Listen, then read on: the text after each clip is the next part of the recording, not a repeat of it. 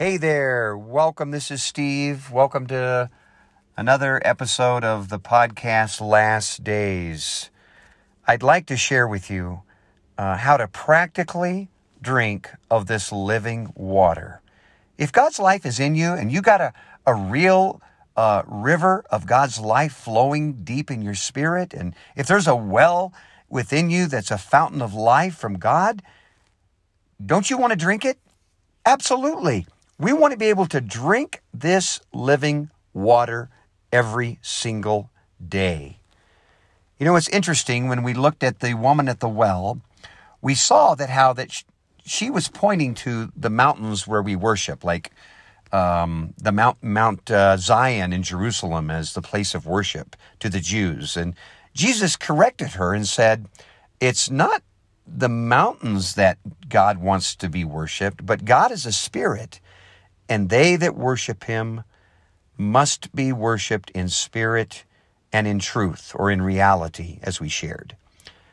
The place that God has chosen to be worshiped is deep within our spirit. I want to talk just a second about, for a few moments, about this matter of this life being external versus internal. Think about it in the Old Testament. In order to get God's supply, whatever God's life would be to an Israelite or to a Gentile, Gentiles should have been allowed to receive blessings from God through Israel. Many times they abhorred Gentiles, we learned, or the Samaritans, as we learned in the last episode. But every person on the earth, it was made available that they could find God in Jerusalem, on Mount Zion, in that temple. God created a place. If it was before that, then it would have been the tabernacle in the wilderness, where they could come and they could find supply and they could find God. God was able to be found in the Old Testament, but it was external. It was outside of them. God blessed them in a way. He came upon them, but God was found according to his law, according to the keeping of his law, according to his moral laws, and then also his ceremonial laws, his sacrifices, and coming and bringing the appropriate sacrifice so they could have God's good pleasure upon them. Oh, praise the Lord. He is not external. God is a spirit. God now chooses to be worshiped in our spirit. And when we worship him in spirit, we find him in reality in our daily life. We find him in truth. I trust you understand what a change God has done by putting this Christ inside of us. And now we are able to internally enjoy this life that's in us. It's available to us as Christians, moment by moment, through every circumstance. And now what we need to do is to practically learn how to partake of this living water that's in our spirit. We need to be drawing from this life, this supply that's in our spirit. There are many things that we could do to draw water from this well. I just want to share a very basic practice, a very basic activity that's biblical, that's scriptural, that you can do in order to draw water from this life that's in you. And you know, you need this water.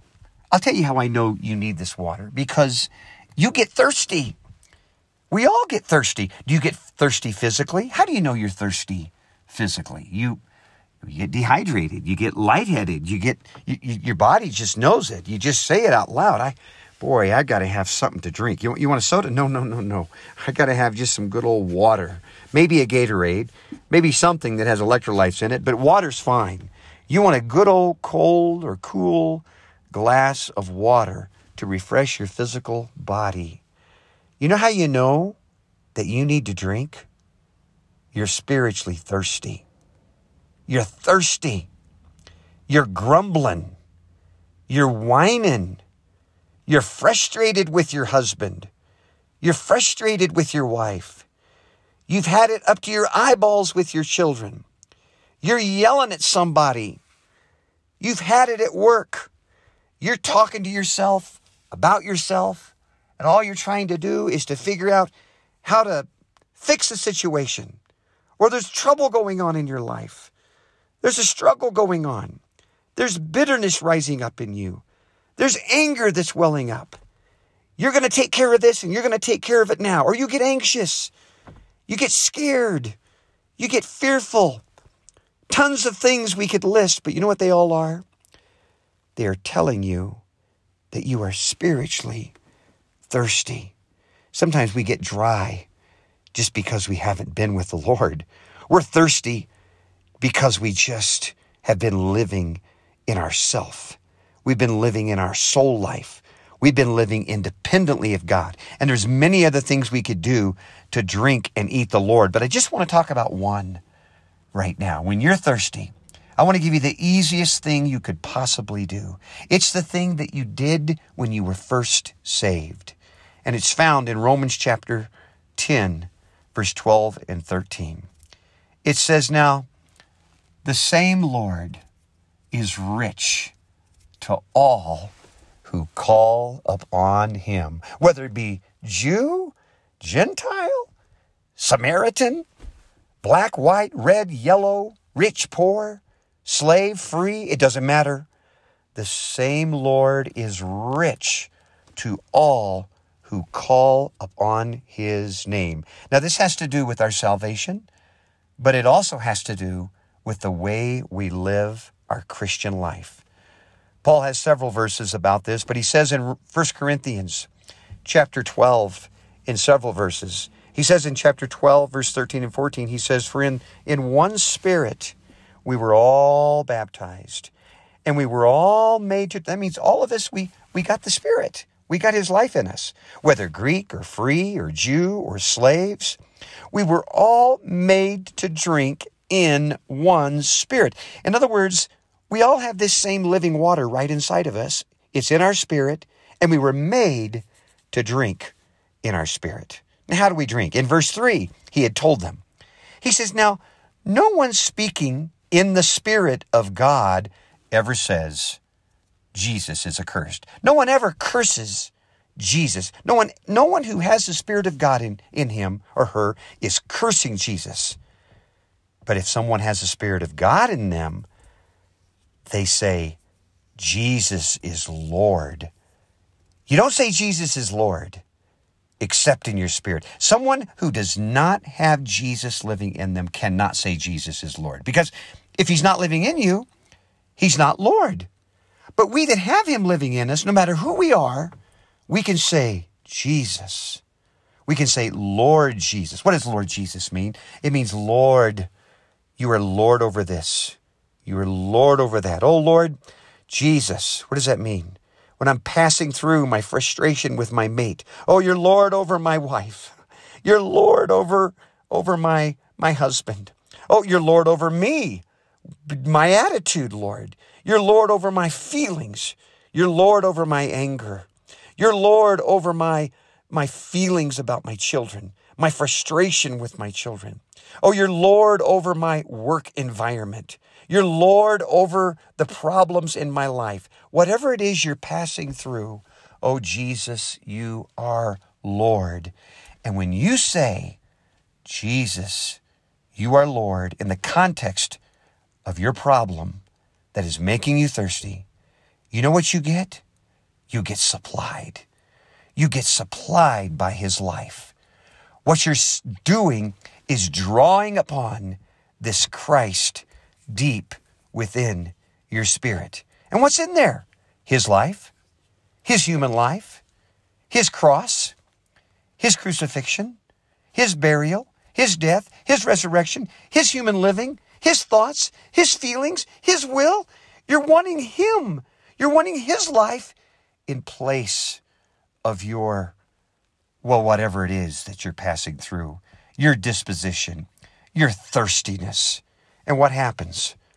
When you draw water from your life, from this life that's in your spirit, when you start drawing water from this living fountain, he supplies his life and he shows up in reality or in truth. He takes care of that frustration. He floods you with his feelings about a situation. He floods you with his disposition. And it isn't as though all the other sides of the problems go away. It may not fix your wife or your husband or your kids or your problem or your thing that's going on in your life or your fear. It may still be there. But you are flooded with his life. And he is there facing that. Amen. Well, what do you get when you call Jesus? Well, as a nurse, I tell my patients, if you call on my name, you say, if I'm in the other room and you say, Steve, if you need me, guess who you'll get? You'll get Steve. If you call on my name, I'll come. If you ring the bell, then your caregiver will come. If you ring the bell beside your bed as a patient, your caregiver will come. Who are we calling on?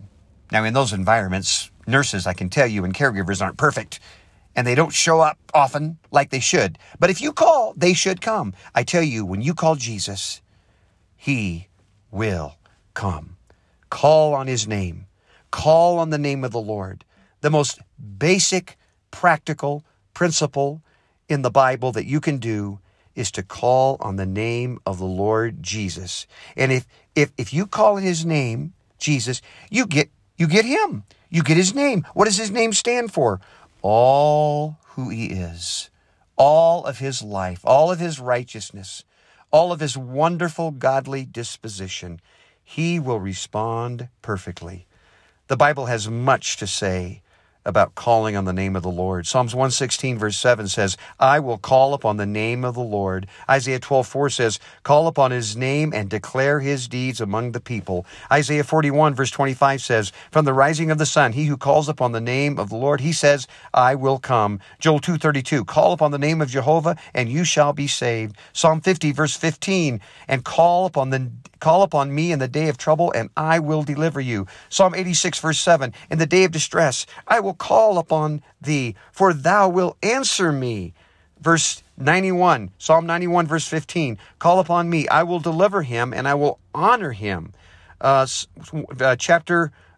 119 verse 146, I will call upon the name of the Lord to save me, and I will keep thy testimonies, O Lord. Jeremiah 33:3, call unto me, and I will answer thee, and I will show thee great and mighty things which thou knowest not.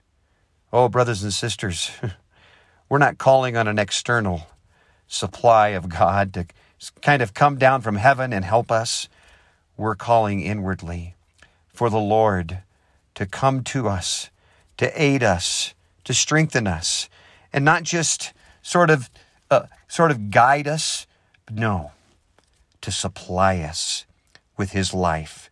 For he is the living water that is inside of our being.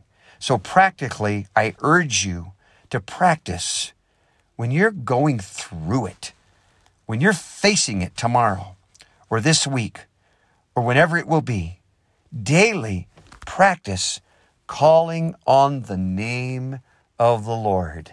And I assure you, in all reality, keep calling. Don't give up calling.